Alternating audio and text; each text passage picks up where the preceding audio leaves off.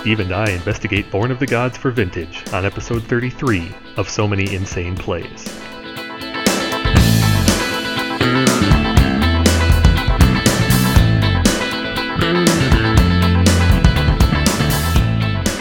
Welcome to episode 33 of So Many Insane Plays, in which Steve and I review Born of the Gods, new cards and mechanics, as well as our Theros report card. I'm Kevin Crone with Stephen Menendian. Hi, folks. If you have any questions or comments, you can tweet us at ManyInsanePlays, email us at SoManyInsanePlaysPodcast@gmail.com, or leave us feedback on Eternal Central, MTGcast, or TheManadrain.com.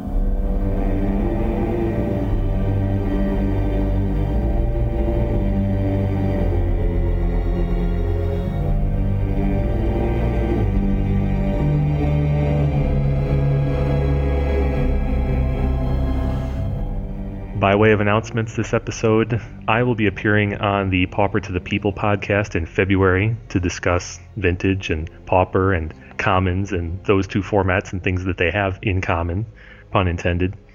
I don't know which episode it'll be, but I will certainly be tweeting about it, and in our next episode I can let you know which episode number it is. Steve, do you have some article updates for us? I'm still grinding away at the third edition of my Gush book. I finished chapter 7 of 12. I'm in 8 right now, and I'm going to try and really work my hardest to get that finished by the end of February and hopefully out by spring. Cool. It's going to be a lot longer. I mean, the last chapter I just finished was 10 pages in the last edition. It's now 44 pages. But that's because of cards like Mental Misstep and Flusterstorm, which didn't exist when I published the last edition of the book. Yeah, Mental Misstep alone, chapters and chapters of content. Yeah. Also, Steve, we do have another upcoming Team Serious Open.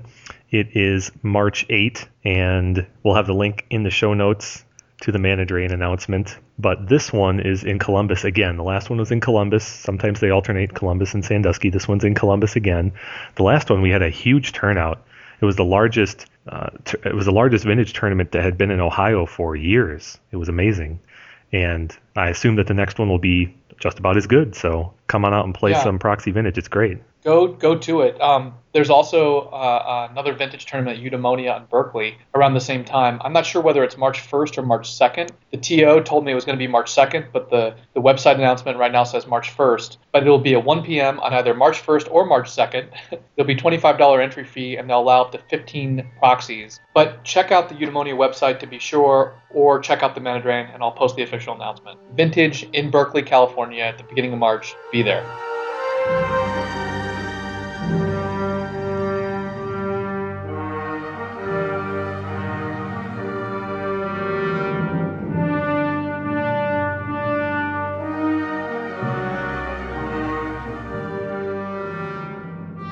Steve, there's one other thing I wanted to bring up, and it's not really an announcement, so to speak, but I asked one Nick Koss about Eternal Weekend, specifically about how WotC felt about the inaugural Eternal Weekend in Philly this last year, and he told me that they were very happy with the results.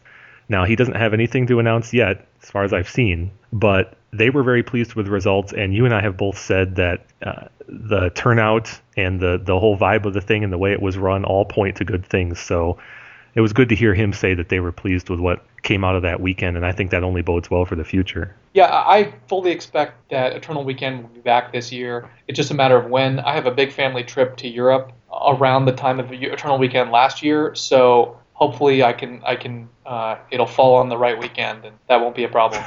It would be a real shame if you weren't able to make it. I certainly hope that you can. And I hope that those of our listeners that did make it last year could make it again, and I hope that even more can, because after hearing our assessment of it and many other people in the community, I hope that everyone knows it was a great time. So, the other thing that I'm looking forward to is the NYSE Open number 2. I'd like to know when that's going to be. So if Nick Detweiler's out there listening, let us know. Definitely, and we'll give more information on both of those as we know more.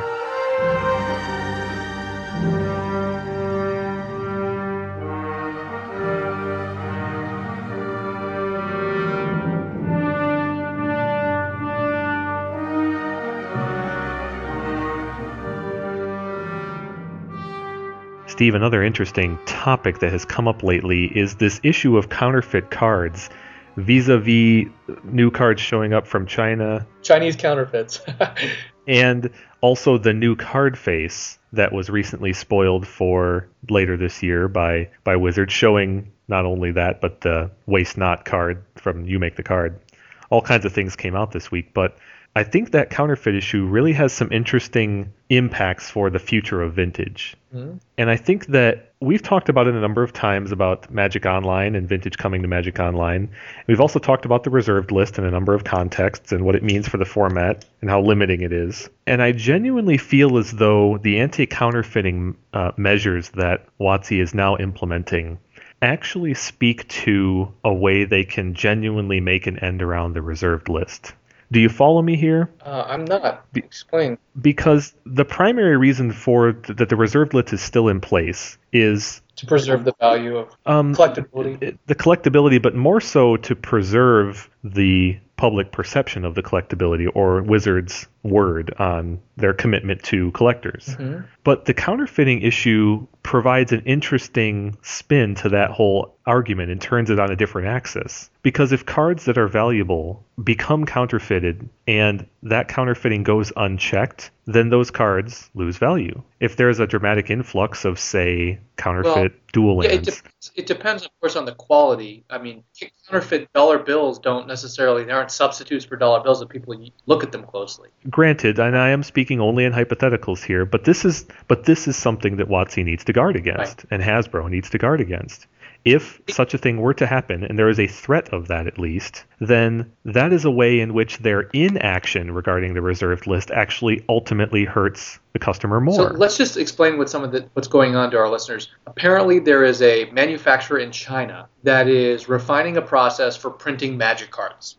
And in particular, they're printing cards like Tundra and Tarmogoyf, and then having them shipped to the United States, and they're appearing in the United States. At the moment, there are subtle variations that allow people who are knowledgeable about the differences to identify them as counterfeits. But someone who is maybe not knowledgeable or not looking closely might not be able to tell the difference. Or sales occurring over the internet. Or sales over the internet more recently. And, China is a big country. There's a lot of things like that in a number of different industries that are occurring with China. And it's not clear to the extent to which, U.S. copyright law or trademark law will be able to protect, Hasbro from counterfeit Magic cards, at least in the short run. There could be some, expensive international litigation and pressure from the U.S. government. But assuming that a non-trivial number of dual lands or Moxen or power cards come to the United States that look sufficiently close.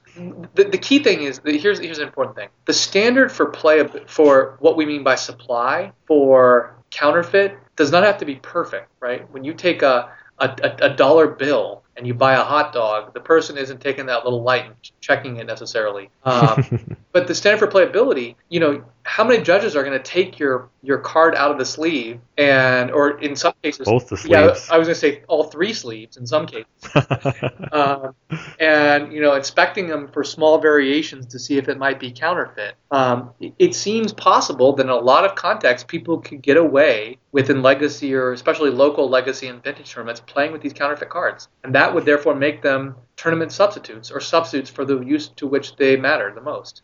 And I agree with you, and I think a lot of people are on record in agreeing that there's a number of axes to this issue, but judges are not expected to be experts in identifying counterfeits, for one. Exactly. If one is brought to their attention, they're meant to treat it like a proxy. It's an illegal card, and you're meant to replace it. It's the penalty, aside from intentional cheating, which is a separate topic, but the penalty for just discovering a counterfeit is not stiff. And so that low penalty combined with ease of access, combined with relative effectiveness at replacing real cards, means that it's almost certain that these counterfeits, if they get into the player community, will find a home and be used. And it's also, unless these things are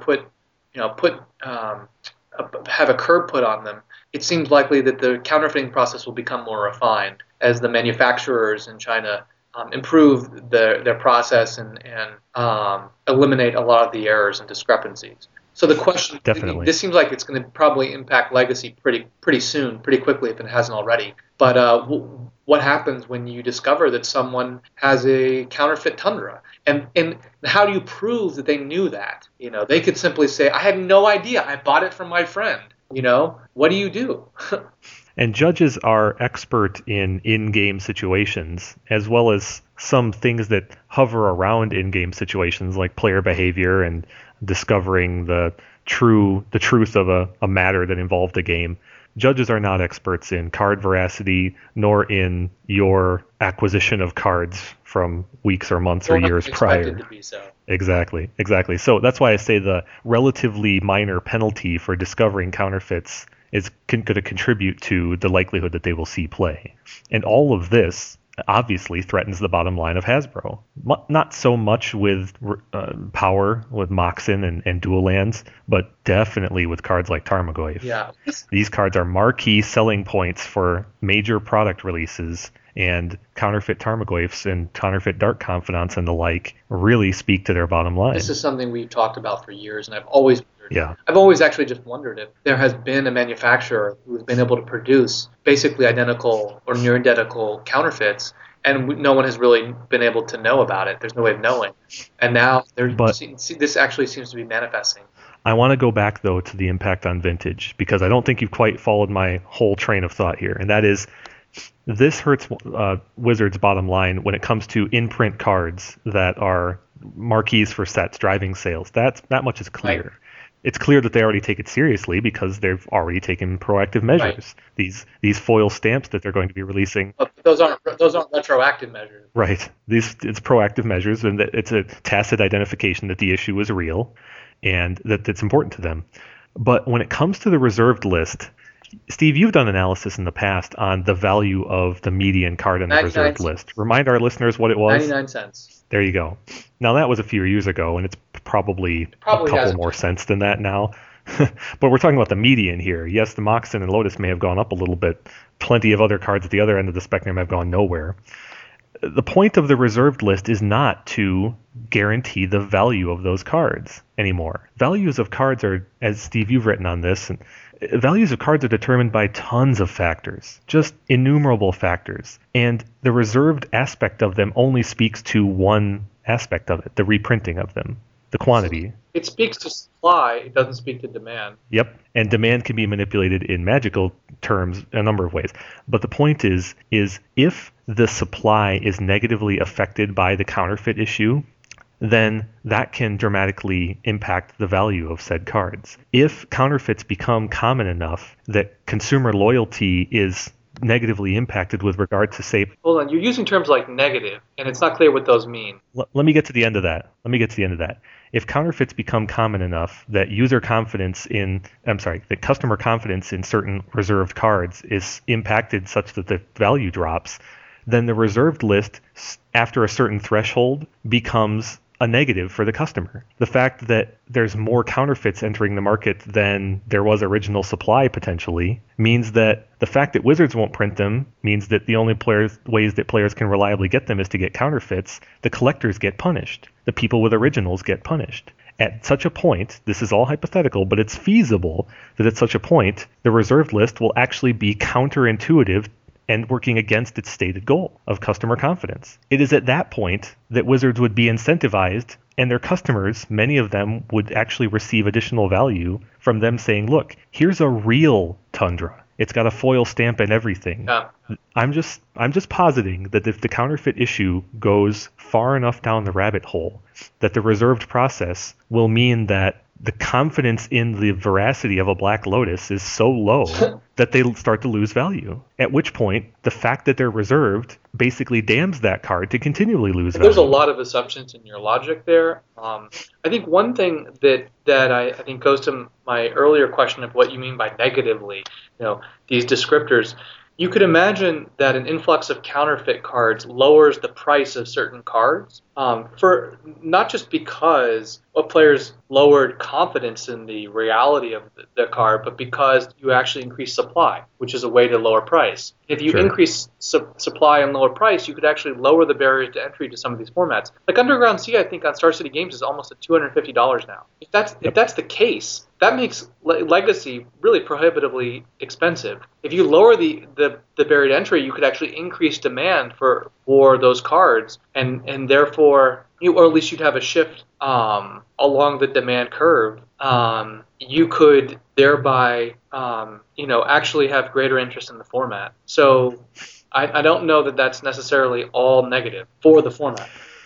Yeah, and I don't want to spin the whole issue as being all negative from a player's perspective, but from a Hasbro perspective, right.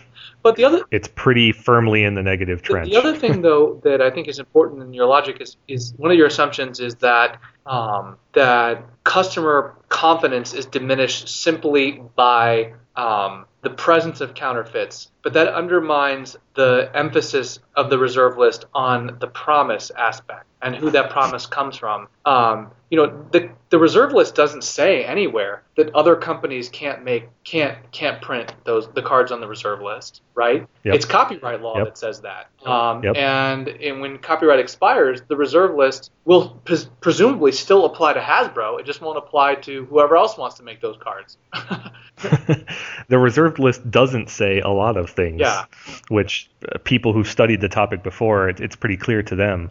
And that's why I wanted to be clear and say that Hasbro has not committed to a card retaining its value. Right. They've just committed to the fact that we won't print these. And the original basically assumption or the cause for it was cards losing value. But the policy itself doesn't promise that at all. Right. And what I'm saying is that the only reason they've doubled down on the reserved list is the customer confidence issue. And it's a niche customer. It's the collectors, the people that have the cards, or the people that have a high quantity of them such that the value becomes an issue. It's those people that are being catered to. So it is implicitly about value, and it is explicitly not about value, which makes the issue very muddy. Yeah.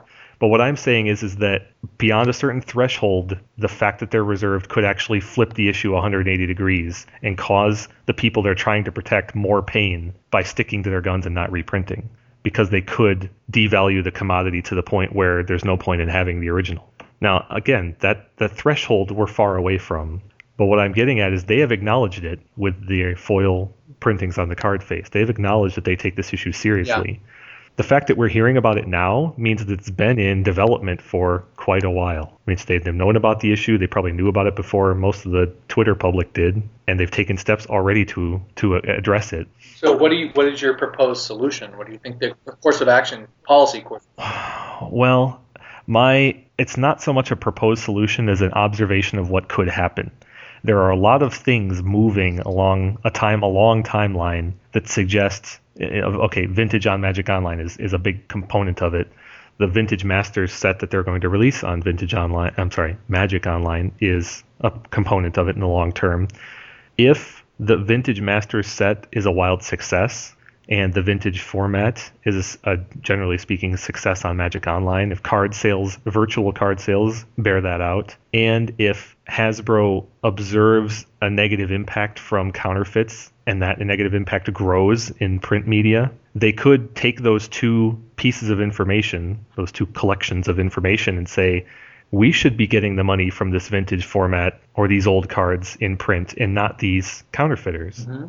At which point they might say, look, the market for these older cards or these high value new cards has become muddied. We've addressed the new cards with these foils, right? They can't counterfeit the foils, at least for now. But these old cards sell like hotcakes online. Why wouldn't we print some and sell them? So are you suggesting some sort of like specific abrogation of the reserve list, like a redemption program or something? I do not mean to hypothesize about how they would implement it, just their rationale in taking the reserved list and acknowledging that at some point it becomes harmful to the customer base as a whole. And I think this counterfeit issue, combined with potential success of Vintage Online, starts to point in that direction. I'm not saying how they would execute it, that there are dozens of possible ways they could execute it.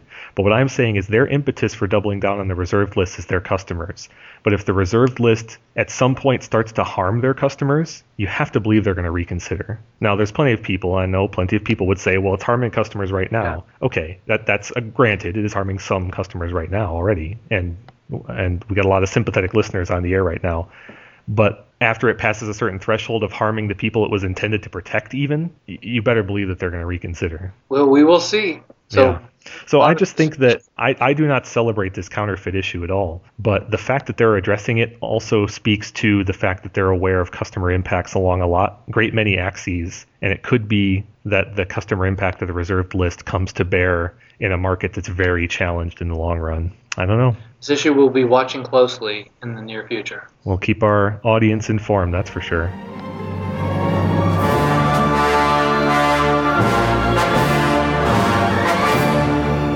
It wouldn't be a set review, Steve, if we didn't have our report card from the prior set review.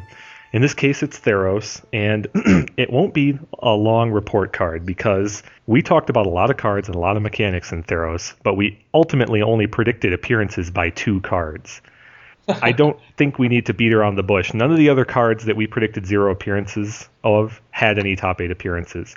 Curse of the Swine, Biden the Thassa, Dissolve, Chain to the Rocks, Ashen Rider, Hero's Downfall, Triton, Fortune Hunter, Akroan Crusader, Anger of the Gods, Mistcutter Hydra, Ashiok, Daxos, Psychic Intrusion, Spellheart, Chimera, Steam Augury, all 0s across the board. No surprise. There were 2 cards that we predicted appearances of, and that's what we'll grade ourselves on this time. Okay. The first is Swan Song. Steve, you predicted 3 appearances. I predicted 1 appearance. The actual was 17.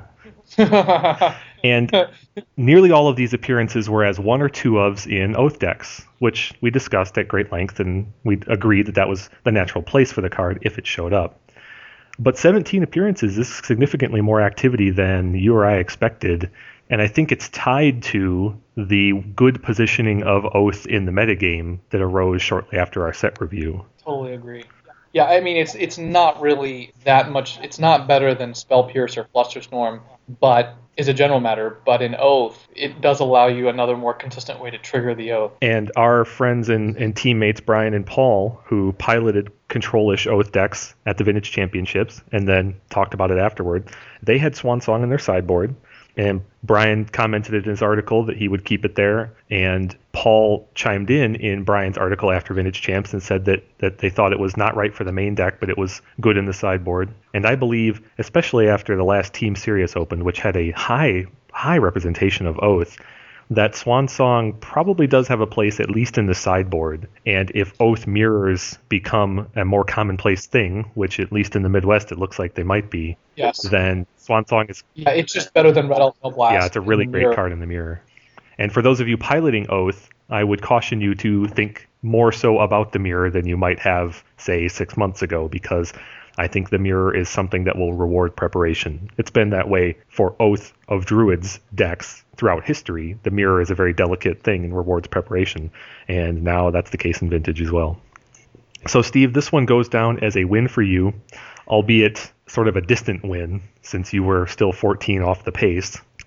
But we'll see. We'll see how Swan Song shakes out in the long run. The other card that we predicted a non-zero amount for was Read the Bones. That's our 3-mana scry 2, draw 2.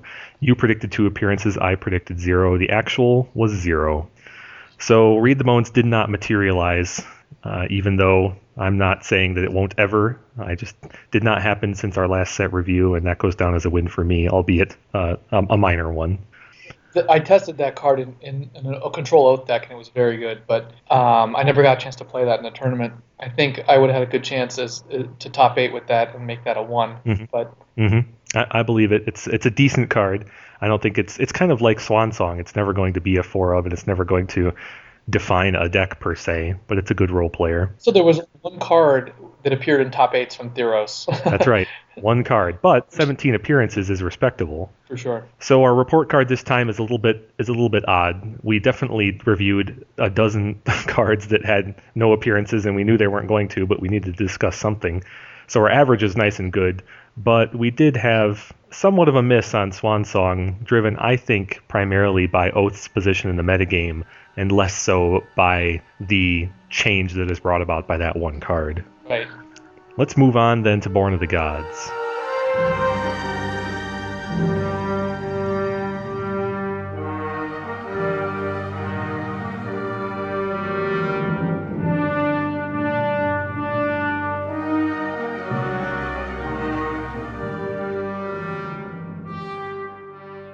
some details about Born of the Gods up front. The color distribution is 29 white, black, red cards, 28 blue and green. There are 13 multicolor cards, 3 lands, 6 artifacts. Of 165 total cards, 5 of them are reprints. So 160 cards. 165 cards. And of the mechanics, there are a lot of repeats from Theros. The 2 new mechanics are Inspired and Tribute. Tell us what Tribute is first. Well, Tribute is the variant of the Punisher mechanic, whereby when it's on creatures. When said creature comes into play, Tribute has a number associated with it, Tribute 1, 2, 3, etc. If you pay the Tribute cost, as the creature enters the battlefield, an opponent of your choice may place that many +1/+1 counters on the creature. That's paying Tribute. So your opponent has the choice, and if they pay it, the creature gets the Tribute value in +1/+1 counters. If they don't pay it, then they are punished by some other effect. Typically, when the creature enters play, it does something else that's nasty. So, for example, Nessian Demolok, which is a creature beast for 5 mana. It's a 3/3 with Tribute 3. So if you don't pay the Tribute, when it enters the battlefield, if Tribute wasn't paid, destroy target non-creature permanent. So it's a variance of the Punisher mechanic, giving your opponent the choice of facing a larger creature or facing some other negative effect. And the comparison is revealing because that mechanic sucks. Well, from a Vintage standpoint, the Tribute mechanic basically need not apply. The cheapest creature with it is 3 mana, and there's only one of those.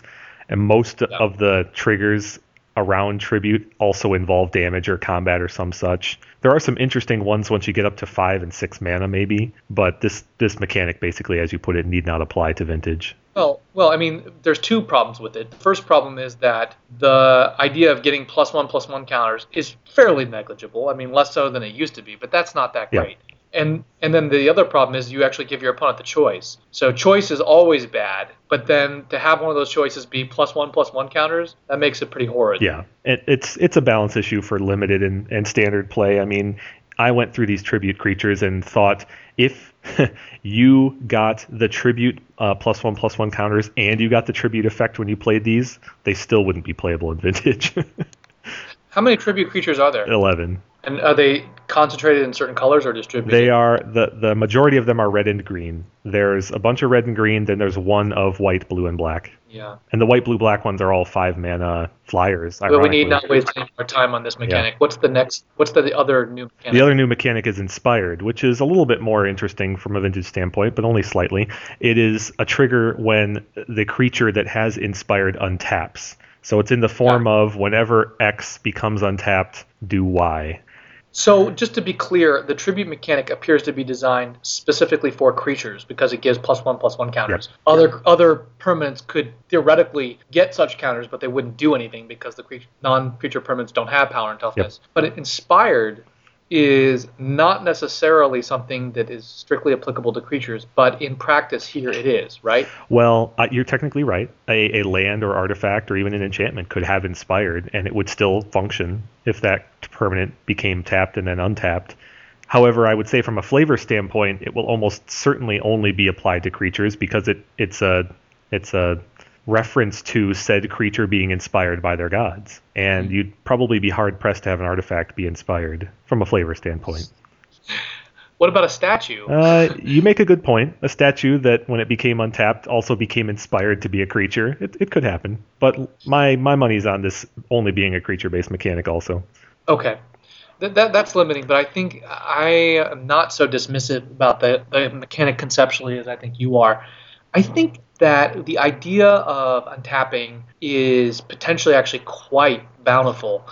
First of all, as long as the permanent is in play for more than a turn, it's going to untap. So, I mean, just let's start with something basic. Imagine putting this on a land. Granted, it's I heard your explanation thematically, it's not going to be put on land, but, a land is difficult and permanent to remove, not impossible, but difficult. And imagine if there's something just as simple as Inspired, gain a life, right? So when every turn and you could imagine just a basic, not a basic land, but a land that is basic, not the card type. Simple. But simple, just like tap for a green mana and then has Inspired, gain 1 life. That would be fairly valuable, to every turn every time you untap that land, you gain a life. Certainly. Although So- I would criticize one thing you said a moment ago about something being in play going to untap. By virtue of the fact that they've put this mechanic solely on creatures in this set, what you just said Makes it more vulnerable. is not actually true, because creatures don't untap by definition. They must first tap. And the primary Right. way you do that is attacking. And the Right. vast majority of the creatures in this set that have the inspired mechanic are so small that attacking is a dangerous prospect. And you attack with one So- of these creatures and it might not be around to untap next turn. So there are two implicit conditions. First, you have to have the permanent in play during your untap step in order to get a natural untap. And second, you have to have a way of actually causing it to tap in the first place. A land is something that you could easily tap without cost or consequence, whereas a creature is probably more difficult to do so. Because, first of all, creatures have summoning sickness, as you just pointed out, and also, in general, you have to attack in order to tap them. So I guess there's basically two parts to getting value out of this. One is you need to have a reliable way to cause your creature to become tapped. And then the second part is there an additional way beyond the untap step to actually untap it? And then that sort of circles back to a third implicit question, which is there another way to tap it besides naturally attacking? In order to get multiple uses, you need to untap it, then tap it again, and then untap it yet once more, right? Yep. So what are the basic ways to cause cards to tap or untap in Vintage? Well, given that you have access to the whole card pool, you have access to all of the simple, repeatable type effects. The best example, I think, is what they reprinted in this set, which is Springleaf Drum. There are a number of other effects that allow you to tap a creature for some benefit. Another good example is Earthcraft, which allows you to tap a creature you control to untap a basic land. So there are plenty of ways, and that there are just dozens of other examples. Other creatures that tap creatures that share a creature type with them for some benefit, that kind of thing. I think there are a number of synergistic ways that you can tap a creature for benefit in the Vintage card pool.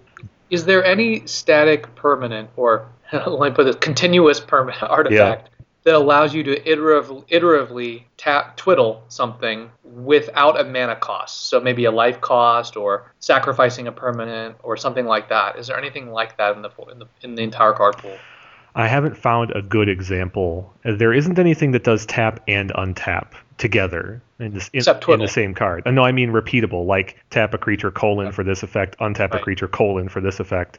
There's nothing that is quite that synergistic. Tapping is easy. Things like Earthcraft is just tap a creature : untap a basic land. So the tapping part, and there are a number of examples that make tapping easy. But there's no one card that does both halves of that equation. So you're either going to have two other effects that do it, or you're just going to have to do one side of that equation and rely on something else, like the natural untap of the turn, to provide the next one. Like a Quirion Ranger. Yeah, exactly. Which means that if you want to build an engine, which I think you could definitely build an engine, it's probably going to be a 3-card combo in the end. I don't think there's any real 2-card combo outside of maybe a inspired creature with, say, a buyback spell. Yeah. But there's no inspired creature that reasonably provides enough mana to play a buyback spell. We're abstractly analyzing the mechanic, so let's just pretend that we can make this mechanic as idealistically as and perfectly as we would want for Vintage play. So without looking at specific cards with this mechanic, I just want to see what are the potentials for interactions with the mechanic itself. Definitely. In the Vintage card pool. You could definitely put together a number of profitable interactions. It's just a matter of how efficient they are at that point. Any engines, anything that can be used iteratively. Yeah, and again, I don't think there's any 2-card engine that could be manifest out of control, like infinite resource or infinite 1/1s. I don't think there's any 2-card engine. I think in order to go with an unbounded loop, you end up with a 3-card requirement. So there's no card that has basically twiddle on it? Like, what about a card that taps the twiddle? But twiddle isn't an example. I mean, I see why you're using twiddle, but twiddle is not an example of what we're talking about. Right. You can only do one half of it with one twiddle. It's very inefficient. Yep. Chain Stasis. Chain Stasis is the card I was thinking of. It doesn't have buyback. You would have to have 2 targets for it. But in theory, you can go infinite with it. It is? Let's see. Read it. Read the text of Chain Stasis. Tap or untap target creature. Then that creature's controller may pay 2 you. If that player does, he or she may copy this spell and may choose a new target for that copy. You don't have to have 2 creatures, you just have to have 1.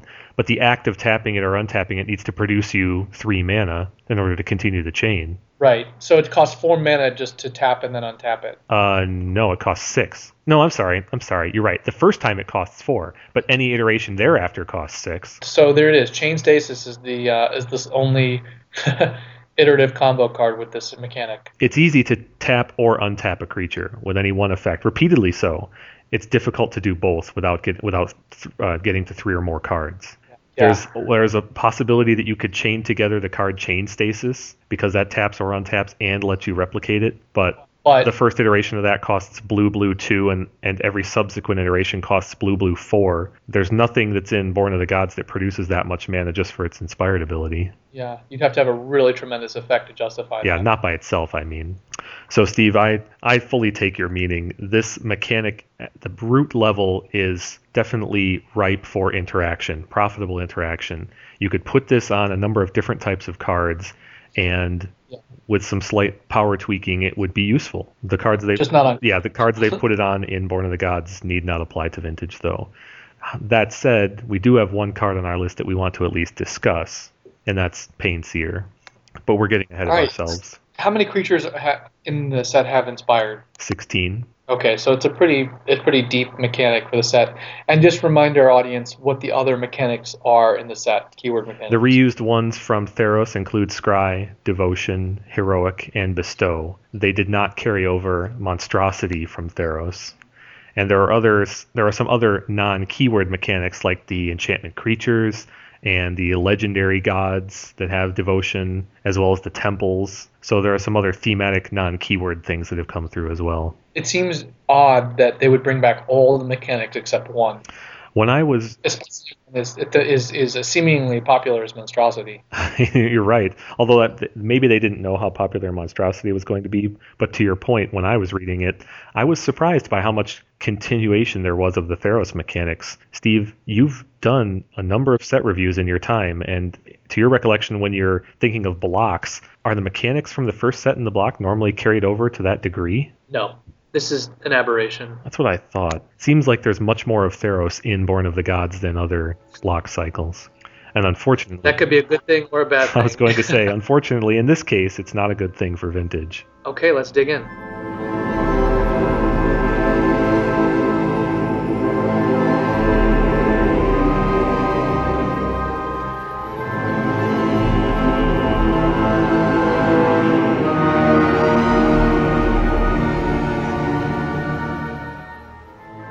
Our first candidate for discussion is 1 Spirit of the Labyrinth. Spirit of the Labyrinth costs 1 white, enchantment creature, spirit. Each player can't draw more than 1 card each turn, and it is a 3/1. We've seen a lot of hate bears in our time, Steve. This one's not a bear. It's 3/1 instead of 2/2, which means it's pretty aggressively costed.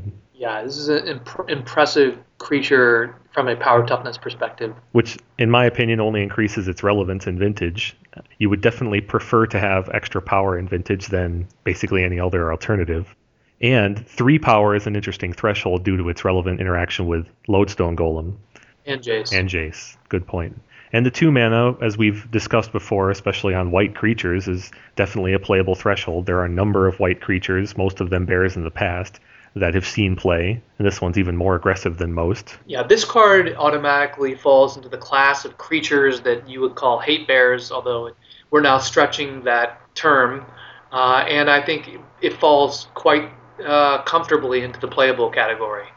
I would agree. While card drawing itself is not the primary focus of any given Vintage deck, there are still a couple of key interactions that this card basically shuts off. Key tactics that certain decks use that if this card remained in play, some decks would have a very hard time executing their primary strategy. Right. I mean, you can't gush bond out with this thing in play. Mm-hmm. And probably more subtly, you can't use the dredge mechanic repeatedly. It doesn't stop you from dredging, but it does stop you from abusing dredge with cards like Bazaar Baghdad. I think we need to clarify that one a little bit more, because It stops dredge players from doing extra draws outside of dredging, meaning The rules manager already answered this question online. I know, and I think there has been a lot of confusion about that answer because if you dredge every draw in your turn, as dredge decks typically do, this card never actually comes into play. If you dredge every draw in your turn, this card doesn't actually impact that at all because you haven't ever drawn a card. But if you draw one card in a turn as a dredge deck, and then you activate Bazaar of Baghdad, you will not draw or dredge at all anymore because this will prevent any subsequent draws after you've drawn one. And that means that you even can't replace your draw with dredge because you're not allowed to draw in the first place. That was the clarification that Matt Tabak provided, and that's key to know, both on the side of this creature and on the side of dredge going forward. So if your dredge player is activating Bazaar of Baghdad and replacing all their draws with dredges, this card won't stop them from doing so. They'll still be able to dredge 3 or more times in a turn. As soon as they draw one card, though, you can't do any more drawing or dredging that turn. Yeah. So if you get into a situation, a good example of that would be if you land this card and something like, say, Grafdigger's Cage or Rest in Peace, which are likely combinations, and then your dredge player suddenly needs to find answers. They need to dig for a Chain of Vapor or something similar. At that point, you're going to be hamstringing them a lot because they won't be able to tap Bazaar to look at 2 more cards. So this does have an effect against dredge in a post-sideboard kind of scenario, or after you've gotten over the crest of hampering them to begin with. Then it makes it much harder for them to dig out. Yeah, I mean, if they go to activate a Bazaar and you wipe out their graveyard with a Tormod script or something like that, then they can't draw. They can't draw the second card, but they're going to have to discard 3. Oh, yes. In a scenario like that, this could be very devastating. And so I don't want to give our listeners the impression that this is a cure-all against dredge, because by itself, it has very little impact on them. If you play this on turn 1 and say go, and they play their Bazaar, you're still going to get killed on turn 2 or 3 if you don't do anything else that's relevant. If you play on turn 1, because they're going to draw a card on their first turn, and then they're going to play the Bazaar and be unable to use it immediately. That's right. You will hamper them to the tune of 1 card on your turn. You're right. Because if you... No, you're right. You'll hamper them to the tune of 1 card on the first turn cycle, but as soon as they get that first dredger in the yard, then they're off to the races. So you're right, it is a minor speed bump if they haven't dredged once yet. But if they were on the play and Bazaar's in play when you cast this, then it's basically not a disruption to them at all. Well, if you play that, they're going to have to activate Bazaar on your turn, but they're going to lose the second draw. That's right. Right. So if they had the dredger in their opening hand, then you haven't really cut them off of much at all, just a single draw. One cumulative. Yeah. Well, I mean, it's just 1 card for the rest of the game, is it? Because as soon as they get the 1 dredger in their yard, then they're off to the races again. But we're assuming that you're going to use something else to interact with them. That's what I'm trying to get at, is that by itself, this card is a very small annoyance to them. Even on the first turn, it's a very small annoyance. But as soon as you couple it with one other thing that disrupts their dredging, like you said, Tormod's Crypt or a Cage or a Rest in Peace, then this becomes very hampering if they need to dig for answers, because you've then limited them to 1 per turn. I think that the key point about this creature is that it's useful in a wide range of matchups. Against blue decks, it shuts out, Ancestral Recall, Brainstorm, Ponder, Jace, Preordain, Gush. Against Oath, it stops Gristlebrand in its tracks, which is incredibly important. Because if you have a bunch of tempo threats, you can't necessarily attack into a Gristlebrand, but they can't attack you either. So all you need to do is find an answer, and they can't just draw out the combo. Against Workshops, as you mentioned, it trades with Lodestone Golem. Dredge with other cards, it's going to be pretty good. It seems really good in a wide range of matchups. In the Tempo Mirror, it's a 3/1 body for 2. I think the most important point is one we've already made as well. Beyond the fact that it's useful in a wide range of matchups, it's fast. It's a turn 1 play. And if your blue opponent has a bunch of draw spells in their hand that are efficient and they haven't used them yet, that's pretty brutal. Oh, and not to mention, it's just awesome against combo. Stops Bargain, stops draw 7s. Mm-hmm. We should know what it doesn't stop, though. It doesn't stop Dark Confidant. It doesn't stop Necropotence, because those don't technically draw. It stops Standstill and Library. Again, relevant. You could trigger Standstill all day. It may not actually stop Library very effectively. It slows it, let's say that. Because I can alternate drawing my card for the turn and then tap Library on your turn. Sure. But still, that amount of slowness could make the difference, and it's disruptive even in that situation. Right. Could give you more time to wasteland that Library before it's been activated multiple times, for example. this card may actually give White Weenie or Beats an actual brutal turn 1 play. Like those decks have Tinker. Now those decks have a really good turn 1 play, because if you can drop this on turn 1 and it resolves, a lot of hands are going to be really bad. Agreed. Definitely agreed. We should also mention the fact that how it affects Bomberman. You can't draw out with the deck with this. Oh, that's a very good point. If you're trying to execute Bomberman's combo via Aether Spellbomb, for example, you're going to be stopped at 1 iteration per turn. Interesting. So, Steve, we've talked about how well this card applies in slowing multiple dominant strategies in Vintage. Where do you think this card falls short? Well, the weakness of the card is clearly its 1 toughness. But that's a weakness that a lot of creatures share, and that doesn't seem to slow them down very much. Dark Confidant has the weakness. Lotus Cobra has a weakness. A Delver of Secrets at first play has that weakness. Mm-hmm. Snapcaster, Pyromancer, yep. Snapcaster, Pyromancer. Yeah, I mean, that's its weakness. I don't think that's a big weakness. And the other weakness is that it doesn't actually hit everything that draws, but it hits a lot of important things. This is really brutal against the decks that I like, like Combo and Gush. It's also weakness. Its other weakness, I guess, would be specific strategic weakness would be against Delver type decks that have a really strong tempo game that use draw but don't rely on draw, so they could could burn it out fairly quickly. And against a deck like that, if that deck has, say, Young Pyromancer, Tarmogoyf, Snapcaster, this card it's aggressive, but actually is going to just die in combat a lot of times if you try to swing in. Yeah, exactly. But it does stuff things like Preordain, which are useful to find, those answers. You might find that. Yeah, it's an interesting observation. If you're playing a deck like Green-White Beats, for example, just one hypothetical home for this, against something like Rogue Delver, you might find that landing this card puts you firmly in the control role in that matchup. Yes. There are many hands that we've analyzed in the past from Rogue Delver that include a Preordain and a Snapcaster and a Gush, and you might get a lot of virtual card advantage in a matchup like that against a deck that's designed to have more virtual card advantage just in its light land count and its cantrips. Yeah, exactly. A Preordain is a sorcery. Yeah, Preordains are terrible with this card out.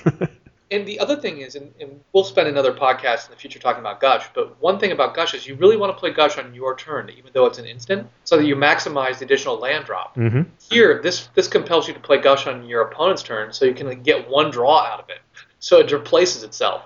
So this card is a real. I think the hidden value of this card is the tempo play. Not only are you going to be able to have these shifting roles like you just described, but I think the tempo value of this card is really tremendous. Its 3 power interacts with the way it can just shut out certain hands. A really broken hand that a blue player might have that has, I don't know, something like, let's say, Ancestral Recall and a bunch in like a Snapcaster Mage and Ancestral Recall or Jace. Hell, Lotus Jace. Yeah. How good is Lotus Jace against this on the draw against this on turn 1? Yeah, you've definitely narrowed their Jace options at least to the least exciting options, either bouncing this or plussing Jace so that it'll live through combat such that they can find another answer. So what? Yeah, exactly. And that's a tempo play, as you put. Yes. So this card is really, I think, really impressive, and I think its value is going to be generally underrated at the outset. Another thing I like about it too is it goes in a lot of contexts. It could go in mono white or green white. It could go in a newish type deck that had this and Dark Confidant in order to skirt this drawback, as like a wizard style deck, for example. And it could even be a sideboard card. Heck, this could be a sideboard card against certain key strategies like Gush, like Oath for Gristlebrand. Yeah. If you felt like it, you could just use this as though it were Chains of Mephistopheles that also provides a clock.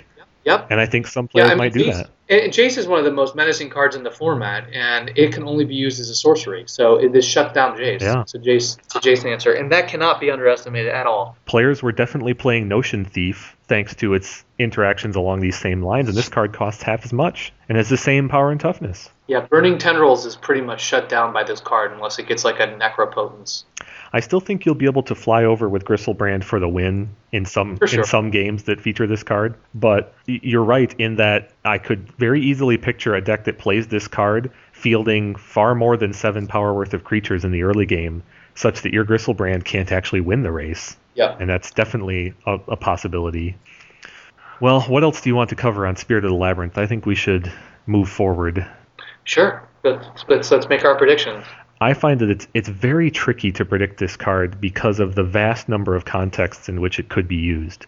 It could be a 4 of in a number of different creature-based decks. It could be a 2 or 3 of in a sideboard for the anti-control or anti-combo disruptive elements we just mentioned. And it could forge its own new archetype. Such an archetype wouldn't look dramatically different from modern, say, noble fish or humans, but it could be a new deck. So, boy, I believe that players are going to try this out, and I believe that several players are probably going to make top 8s with it in their deck. Something new and something old from an archetype standpoint. So, boy, I don't think this is going to be quite as surprising as one Deathrite Shaman, for example. But I'm going to say 8 appearances. Yeah, I think I'm in the same range as you. What are some creatures that would be in a home with this?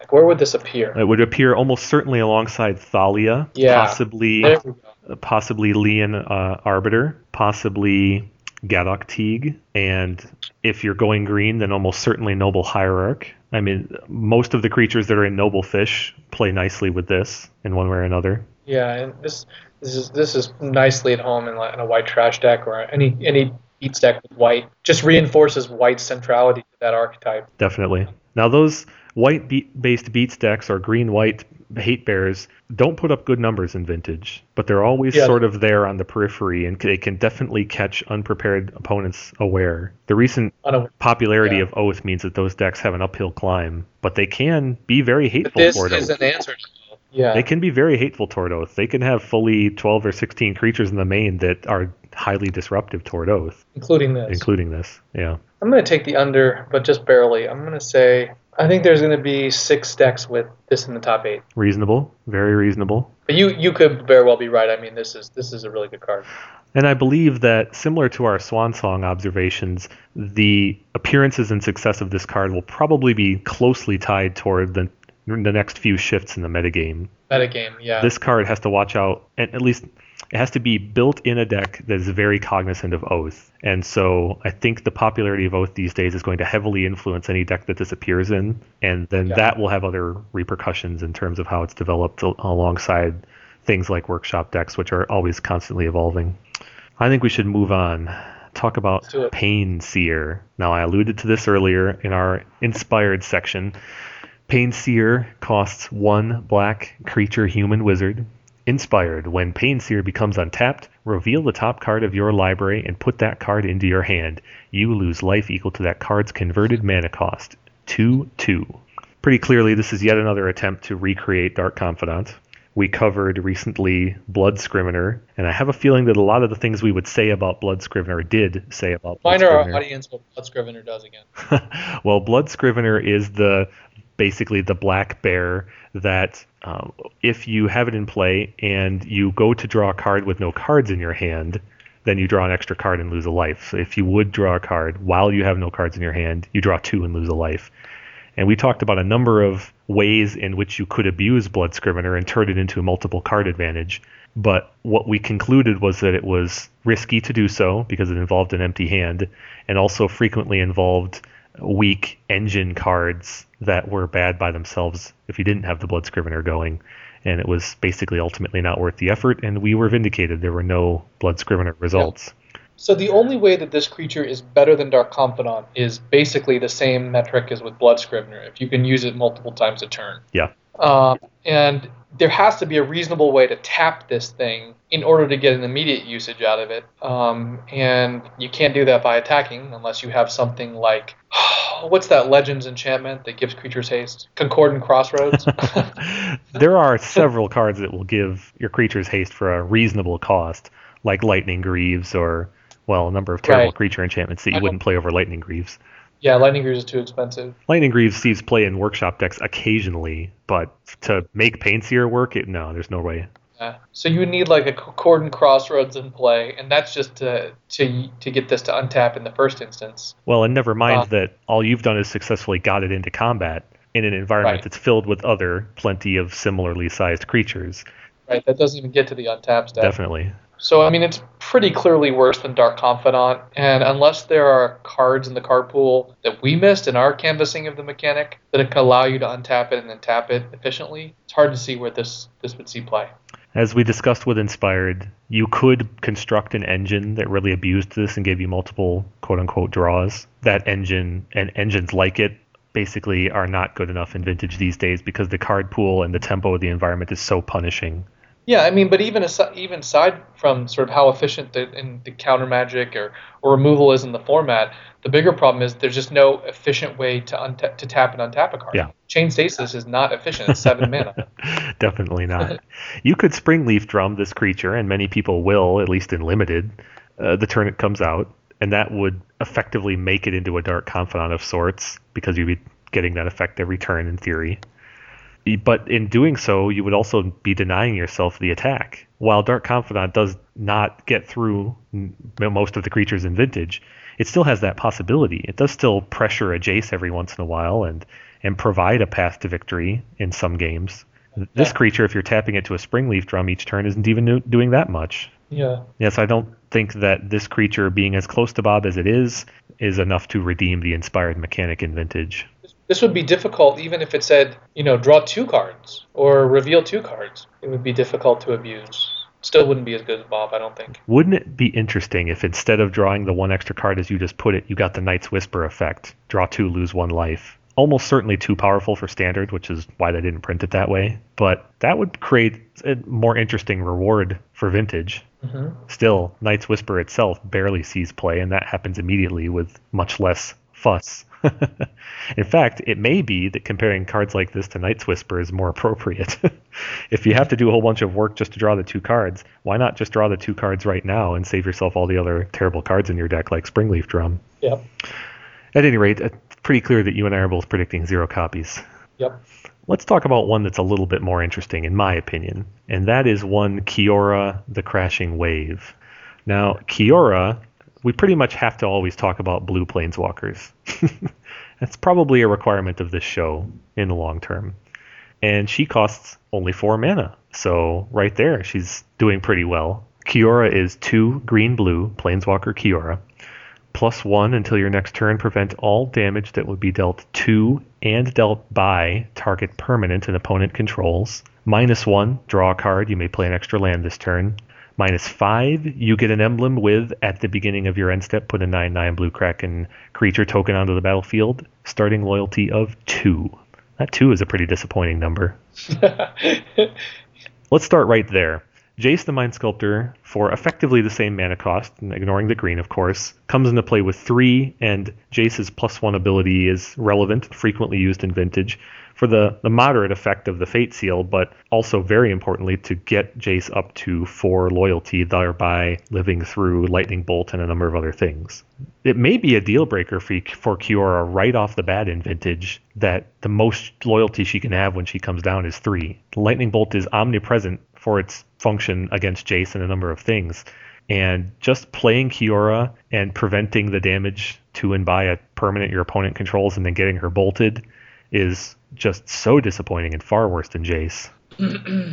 But that having been said, assuming Kiora lives for a turn or more, she does prevent damage from attackers, so she does protect herself with her plus ability, which is something that is of an advantage over Jace. And she does produce incremental card advantage with her minus ability, drawing a card, play additional land. So there's +1 card there, not nearly as good as Jace's Brainstorm, but it's still a card advantage. And then her ultimate, which we really shouldn't consider too much, is a game ender of a sort. Maybe.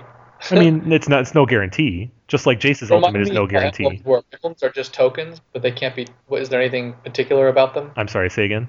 What is an emblem again? An emblem is a... An emblem, is it a glorified token? It's a glorified token, but it's not on the battlefield. It goes into the command zone and can't be interacted with any card that's currently in print. So you get an emblem, and then you can... At the beginning of your end step, you get a 9/9 blue Kraken creature token every turn. Every turn? Yes. Okay, yeah. The emblem has a trigger that gives you a 9/9 every turn. Okay, well that's not clear from the card. You have to know what an emblem is to know that. Well, yes, that's correct. You do have to know what an emblem is. Yeah, I don't think that. The ultimate is... The ultimate's never really the point of a Planeswalker anyway, especially not in Vintage. Yeah. So we're talking about +1 and -1 here. You can play Kiora and +1 her to basically put on lockdown a creature that your opponent has. And in many games of Vintage, that will be good enough to really slow them. If you're playing against Bob Jace and they have just Bob out, you've effectively nullified Bob and protected Kiora from combat. And against many other kinds of decks, they may only have 1 or 2 creatures out. If they have 2, sometimes the other one is a Noble Hierarch or a Deathrite Shaman that's not capable of dealing a lot of damage. So I think this first ability is sufficiently protective in a lot of contexts in Vintage, though not all. Yeah, that it'll allow it to survive the next turn. Ironically, it's better in Vintage at the high end than at the low end. It's better against your Blightsteel Colossus or your Gristlebrand than, say, a Pyromancer. Yes. Yeah. I think this card is so difficult to analyze that it really forces us to confront what the metrics or standards are for playability and unplayability. So I think we should be clear on what we mean by some of those things. Sure. There is a difference between evaluating whether a card is playable when it is already legal in the card pool and between when a card as of yet is not legal in the card pool. So, and that's a subtle distinction. A card is defined as playable as if it is capable of putting up top 8 appearances. And that's an empirical question when a card is legal. If a card does not put up appearances in top 8s, it is categorically or by definition not played and therefore unplayable. Evaluating a card's playability before it is legal is not an empirical question. It's an a priori question. Before a card is legal, so this is really an epistemological question, like how do you know something, right? There are 2 ways of knowing something, epistemology, right? You can know through logic, that is reason, or you can know through observation, as empiricism.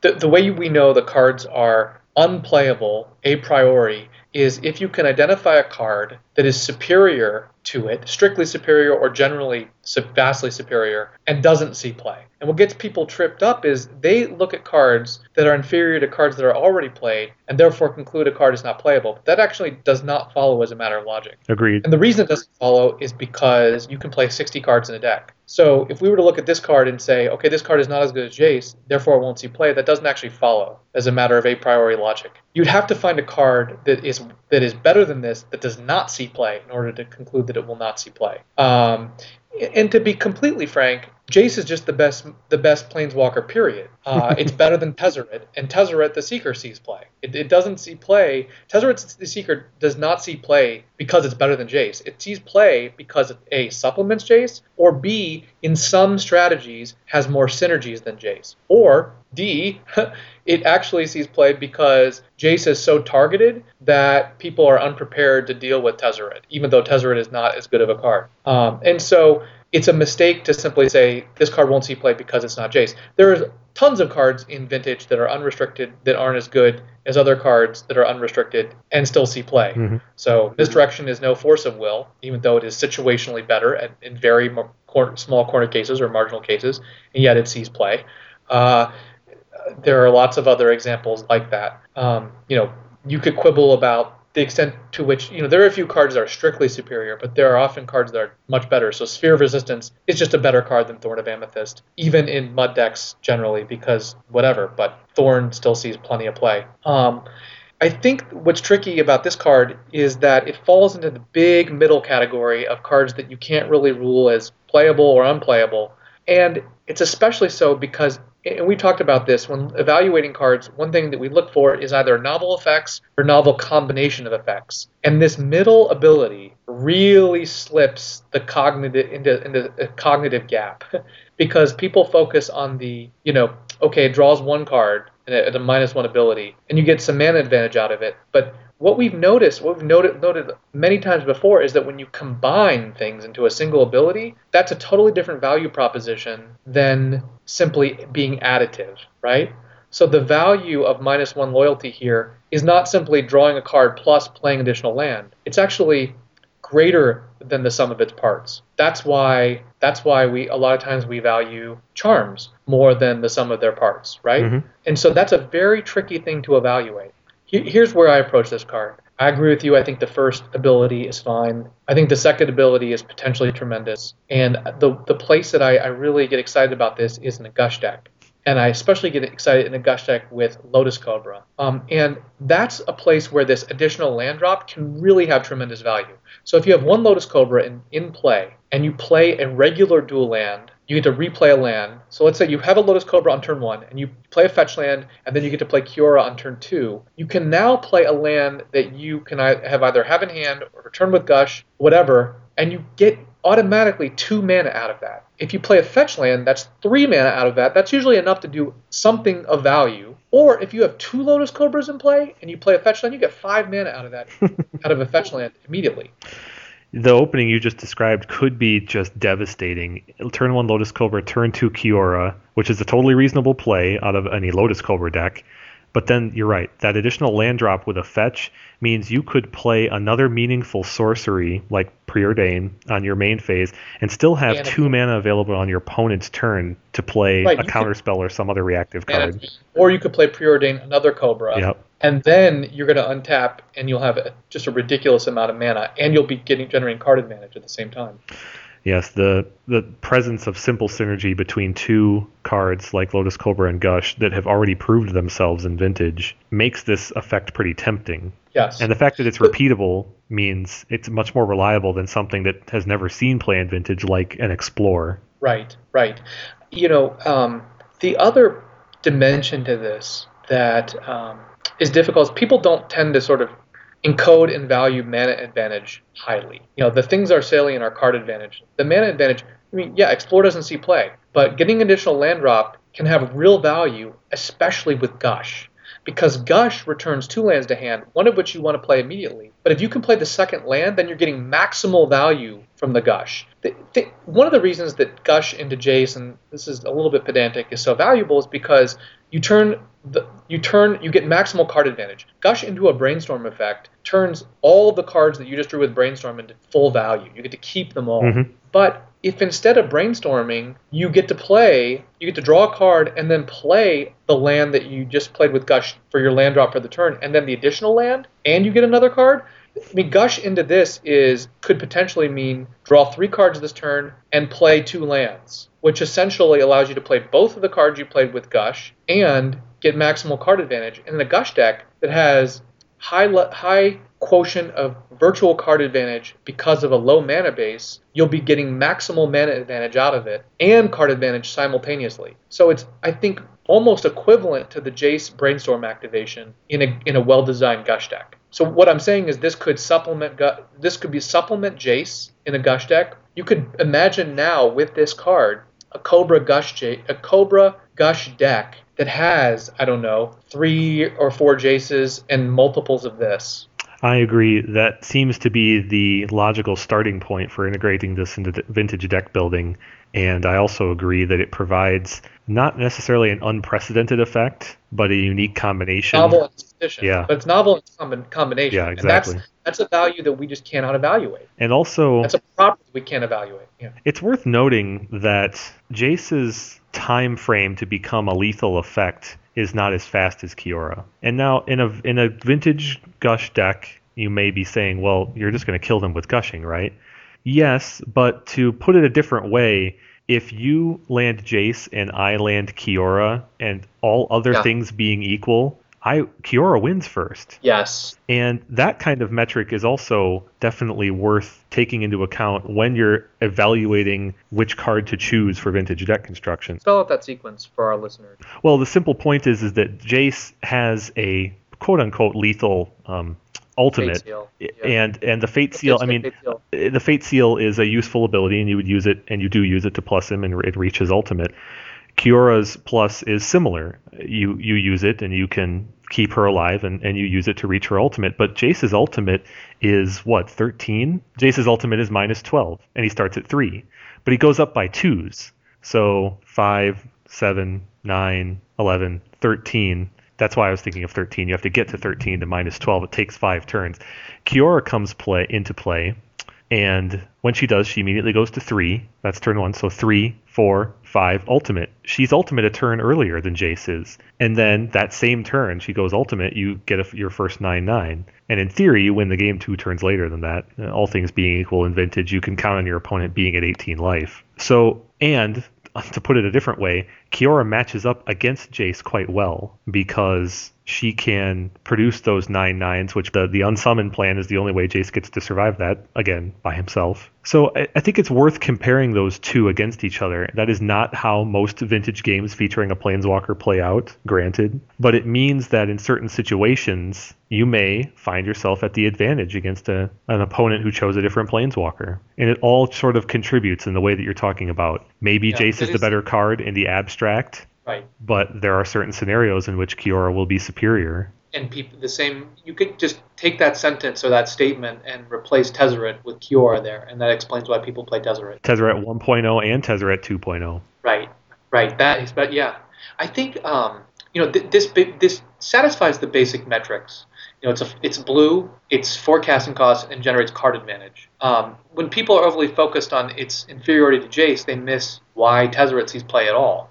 The other thing is that I'm not claiming this is a Tezzeret, but it's not just let me give you another example of cards that are inferior. When Brainstorm was unrestricted, people played 4 Ponder, and people play. Frankly, Preordain is not as good as Ponder. There are some scenarios in which a Preordain is better than Ponder, but Ponder is generally a better card. It basically, if you consider the possibilities of your top 3 cards, the only case in which Preordain is basically possibly better than Ponder is if one of the cards, you only want one of the cards and the other 2 cards suck. Then Preordain is slightly better, but that means your deck probably isn't that great. Or you're playing a lot of like weird single. Well, the classic example is Oath. If Gristlebrand's on top of your deck, you want to Preordain. Yes, exactly. That's my point. Yeah. But in general, Ponder's a better card, and yet, Brainstorm is not as good as Ancestral sees play. Ponder's not as good as Brainstorm sees play. Preordain's not as good as any of them it sees play. and cards being inferior or generally inferior or not does not eliminate them from seeing play. There's also a real point that marginal value, there's diminishing returns, right? It's an economic principle that applies to the second, third, fourth, and third and fourth a copy of a card in a deck. Every workshop player knows how bad it sucks to draw the third Crucible of Worlds. Right. Hell, the third Trinisphere. For those of you who are old school vintage players. The second Trinisphere actually is the one that sucks. Yeah, it has a marginal value that's quite low. I could definitely see this being of equal value to the 4th Jace in a situation. Would you rather, if you're Jace storming, would you rather see this or another Jace? Yeah. We may be on the precipice of a new deck in Vintage, a Gush Cobra deck that really is basically be called Planeswalker Gush. Yeah, I could see as many as 5 or 6 Planeswalkers in that deck. If not more. Yep. I mean, Cobra permits you to play. Think of, again, 1 Cobra in play. If you play this on turn 2 and you're able to play a fetch land and a Mox, you can play a Jace right there on turn 2. That's 2 Planeswalkers on turn 2. That's wild. That is a crazy concept to think about that. Turn 1 Cobra and your opponent's like, all right, I can heal with this. And on turn 2, you end with Kiora and Jace in play. And your hand would be full almost. Think about that sequence too. Your hand would be almost full after having done that. Right. That's impressive. That's quite impressive. Cards. I did want to, there was someone on the Mandarin who made some comments I think are worth responding to. That I think sort of hone in on the debate that this card did generate some debate. A lot of people on the Mandarin said that they thought this card was basically unplayable, and the main argument was that it's just inferior to Jace. And I said that does not render a card unplayable. Someone here said, okay, except that Jace generates chunks of card quality and card advantage simultaneously over the long run. That's true. Jace is a recursive card, but that doesn't mean this card can't be iterative either. You just have to alternate its abilities. Also, card quality and card advantage, virtual card quality is basically a form of card advantage. That's called virtual card advantage. This card generates mana advantage, and that is something that is really easy to underestimate. But if you could, just imagine, if you have 2 Cobras in play, every land drop you have is Dark Ritual at a baseline. Yeah. So just imagine, for example, let's just replace the text. What if this said, draw a card, add 3 blue to your mana pool? Yeah, people would evaluate it pretty differently in that context. Very differently. Or even what if it just said, I mean, just imagine, listeners, just imagine, what if it just said, -1 loyalty, draw a card, add 2 mana of any color to your mana pool, any combination. How would you evaluate this card then? Again, we're getting to the point of how this synergizes with Cobra. And again, I think that we have to remember the one of the reasons that Gush is so good with Jace is because it turns those 2 lands into immediate value. Here, this also turns those lands into immediate value. You get to replay them immediately. So this card, anyway, I think that that narrow focus really loses sight of that. And this person then says, Brainstorm has proven to be more valuable in a vacuum, taking into consideration individual vintage card power than Explore or even Time Walk. I really have to take exception to that statement. Brainstorm is more valuable in a vacuum than Time Walk? Is there a more valuable thing in a vacuum than taking additional turns? Brainstorm is proven more valuable. I thought that the primary lesson of vintage history is that Brainstorm is not powerful in a vacuum. That if we look pre-Onslaught, Brainstorm was played, if at all, as a very, very marginal card. It appeared, basically the only place Brainstorm ever appeared was in combo decks is like draw 7 decks, like combo Burning Tendrils type decks. It was not played as a format staple until the fetch lands were printed. The exception, of course, being Grow, which had 4 land grants. So I think that the value of Brainstorm is just as contextual as any of those other cards, but Time Walk is frankly a far more valuable effect in a vacuum in any context. Anyway, I won't deconstruct a lot more of this, but I think a lot of the analysis of Kiora has been fairly flawed. And the emphasis on card advantage and card quality that Jace provides completely ignores the fact that this generates card advantage and mana advantage, which is undervalued. It occurred to me as you were describing some sequences and that mana advantage that I fully expect if a deck featuring the kind of interactions that we've just laid out sees play, that the following sequence will occur more often than you might expect, and that is turn 1 Lotus Cobra, turn 2 Kiora, -1 Kiora for the Explore, play the land, get the mana, possibly play another spell past the turn. But then on turn 3, you're going to see people activate Kiora again for the Explore, putting her into the graveyard, get the card, get the mana, play a fetch land, and play another Kiora, and Explore again. Her low loyalty, if the primary abuse of her is the Explore effect, is actually an advantage. Because in Vintage, while I would welcome exploring 3 and 4 and 5 turns in a row, realistically, you're not going to have that. If you get Kiora out and you've explored with her twice, you are off to the races. And so the fact that she goes after the second one actually means drawing incremental Kioras is good, starting on the second turn she's in play. That's interesting. You can get 3 Explores over 2 turns with her. That's fascinating. Yeah, and if you have Cobras in play, that can be explosive amounts of mana. And it's not just trading mana for additional mana generation. You're also drawing cards in the process. So you're cycling through cards as you do all this. It could be that Kiora is maybe not a 4 of, but a regular member of the Gushbond engine heretofore. Yes, yeah, and that's all Gush. But I mean, the other thing, the piece we're missing from this, and the limitation on Gush is lands in play. If you can play 3 additional lands, by turn 3. Oh. That means you can Gush more. That's a good point. In the hypothetical we're talking about, turn 1 Cobra, turn 2 Kiora, you have 2 lands in play when you announce Kiora. You put her into play, you activate her Explorer, you have 3 lands in play. You can Gush once on that turn, but now you're limited. You've only got 1 land left in play. You're not going to be able to Gush again, all things being equal. No, you can Gush immediately again on turn 2. Yeah, interesting. And then as soon as you get to turn 3, the second turn that Kiora's in play, without Fast Bond, which is obviously a lynch. 2 more Gushes. You can play 2 more Gushes if you do your Kiora. And that, the way you mentioned it, Steve, that's a good point. That's huge. You can chain together Kioras into multiple Gushes in a way that you would have been prevented from before. There have been lots of scenarios, and I'm sure you've seen it, and I'm sure you've written about it, that you don't want to Gush on 2 because, all things being equal, you don't get to replay the land, you don't get the mana benefits, as you've listed thousands of times before. But also, when you Gush on 3 and you get great benefit out of it, drawing extra Gushes right then is kind of awful. Right. And Kiora can help mitigate that problem. It makes them immediately active, but then it also means you're not holding a bunch of lands in play in your hand because you get to replay them again. next turn. So she, in addition to giving a little bit of card advantage via draw a card, she is also giving you all kinds of virtual card advantage. Virtual card advantage and turning on the gushes, which again are card advantage. And the lands. Yeah. Exactly. That's what I'm saying, is that it's virtual card advantage is actually much more comparable to Jace than is superficially apparent. Yeah. Because once you can deconstruct how that virtual card advantage expresses itself with Jace, you see that it's actually quite similar here. It just, instead of putting them into your deck, you put them directly into play. Mm-hmm. Very interesting. Very interesting. Now I'm kind of interested in constructing this and giving it a try. I think it has great potential. I mean, and again, I think you could start with 4 Cobra, 4 Kiora, 4 Jace, and see where that takes you.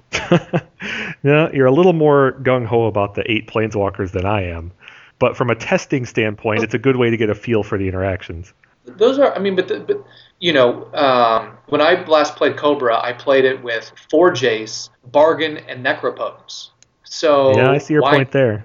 Why not? I see your point. I see your point. I predict, though, that you're going to land somewhere around 5 or 6 Planeswalkers. That's all. Yeah. Still, I think that's a valid point, and I think that you can view Kiora as a really kind of hybrid card. A hybrid sorcery planeswalker card that if you want to get multiple uses out of her in certain game states, you definitely can. But if you treat her as like an explorer with another suspended explorer, it still works very well that way too. Even if you take Cobra out of the equation, the synergy with Gush is still very strong. Yes. Just being able to do the old turn 3, I'll Gush Kiora, you get to replay, the land with Gush in order to play the Kiora. But then you replay the next land, so you have counter magic up. Yeah, your deck is almost certainly going to be structured to abuse that extra 1 mana in that scenario. Yeah. Agreed.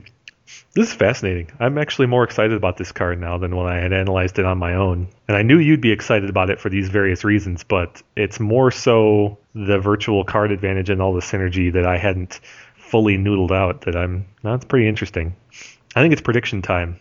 I went first on Spirit of the Labyrinth, and we were both going to give a goose egg to Painseer to begin with. So why don't you go first on this one? Well, I think there's tremendous potential there. I may well give it a spin in the Cobra deck. Right now I'm having a lot of fun playing Delver. I'll just we have till May, right? To the next. Yeah, I'll say at least two top 8s. Interesting. I feel like I'm taking the over on that. Not too much, but I don't know. I think that between you and I, we're probably good for 1 or 2 between the 2 of us. And I know of several people in our listening audience that are probably interested in a similar way. So I feel like I'm going to take the over, and not just the 1 over either. I'm going to go 4. I know it's not I know it's not much of an over, but I'm feeling more than 2. I like it. Well, Steve, what other Born of the Gods cards do we have to review? I think that's pretty much it. Yeah, we reached out on Twitter for people's ideas, and the ideas ranged from talk about Spirit of the Labyrinth and then stop, to here are several cards that are interesting, but I don't think we need to do another Theros where we talk about why all these bad cards aren't going to see play. That's pretty much it for Born of the Gods. As we addressed in our mechanical review, they reused a lot of things, both literally and figuratively, for Born of the Gods, and unfortunately pretty much none of it translates into vintage viability. Steve, you've reviewed a lot of sets in your time. How does this set make you feel as you peruse the spoiler as a whole? It feels like Theros 2.0 to me. I was just going to say the exact same thing. What I was exactly going to say was it's of a piece with its predecessor. It's mechanically similar, efficiency similar, thematically similar. Being wedded so deeply to creature-based mechanics is a huge drawback. But we have some cards that are worth discussing, and I think were interesting, even if they see play or not. And I think that's also true of Theros. Swan Song is a really interesting card. And so I'm not quite as down on this set as everyone else, but I do think that I expect better in general. That is to say that there are specific circumstances that converge here or conspire to make this to sort of render these sets less relevant for vintage, but I don't think they're sort of endemic to design or top-down design. I mean, Innistrad proved that to be not true, that statement false. I just think that they're specific to this set, and I anticipate that we'll see slightly more interesting vintage sets moving forward. I saved this question intentionally for after we discussed our cards. How do you feel about Spirit of the Labyrinth's place in this set? It feels to me, given everything you just said and my own observations, it doesn't fit in this set at all. There's no reason for this card to exist in Born of the Gods. Well, doesn't it remind you a little bit of sort of like Rest in Peace? You know, a standout and otherwise mediocre set? Yeah, but I'm talking about from a design standpoint, why is the card even in this set? Rest in Peace at least had some interaction with the graveyard mechanics of Ravnica block. Yeah. Isn't this dealing with some specific problem in like Standard or something? Isn't this a design solution to some problem? No. That's my expectation. I don't know enough about Standard to assess that, but that's my suspicion. To put it simply, I would say no. This feels to me like an eternal plant. Oh. This is not something about Standard that needs to be answered. Standard is not currently about drawing a ton of cards such that it's a problem. Underworld Connections is seeing some play, but it's not dominating the format. This is not an answer to anything in Standard that I know of, and I've watched a little bit of coverage lately. I don't think this is solving a particular problem. I feel as though Spirit of the Labyrinth, they made it an enchantment creature just because they could, but there's nothing mechanically about it that says it should be an enchantment creature. It is a spirit, but that's happened millions of times before without being an enchantment. And the fact that it's 3/1 also doesn't make much sense. It's a ghost that stops you from drawing, and it's really offensive. They needed something from the set that could be eternal playable, I guess. That's what I'm getting at. It feels like this is just a straight-up eternal plant. This card stands out, has very little to do with the feeling or the goals of this block even, and they just threw us a bone, I think. I think they wanted something that Legacy and, to a minor extent, Vintage players would want to talk about. Well, they succeeded. That's true. That's true, and once again, 2 sets in a row, we've predicted 2 cards will see play, and I bet that those 2 cards will see play. We only had one of them come out to be true in Theros, so we'll see. Yeah. We obviously want to hear from our listeners. What Born of the Gods card do you think will see the most play in Vintage? According to our estimation, you have 2 choices, but if there's something we missed, we definitely want you to tell us.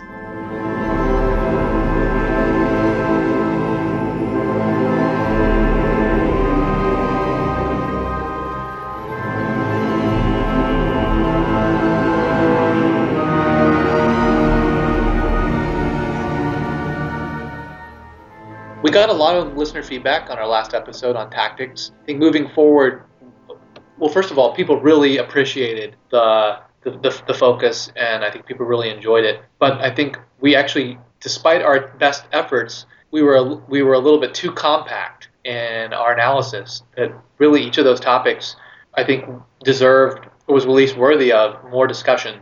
So what we'll do is we'll just make that a recurring segment, or if not, try and unpack that a little bit more.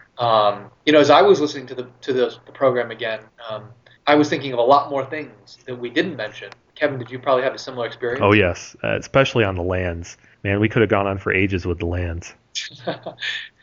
And we got a lot of great feedback on potential tactics to do moving forward. So we will spend some time in the near future recording some podcasts on different kinds of tactics. And we also encourage folks to submit scenarios. We will try and make scenarios a recurring segment, if not tactics as well. Yeah, I think it would be a good addition to the show in general to do that. And the scenarios and the tactics both drive pretty neat discussions in the forums and such. Yeah, it really does open up a continuing dialogue. Thanks again for listening to episode 33 of So Many Insane Plays. You can tweet us at Many Insane Plays, email us at somanyinsaneplayspodcast@gmail.com. As always, and until next time, we wish you many insane plays.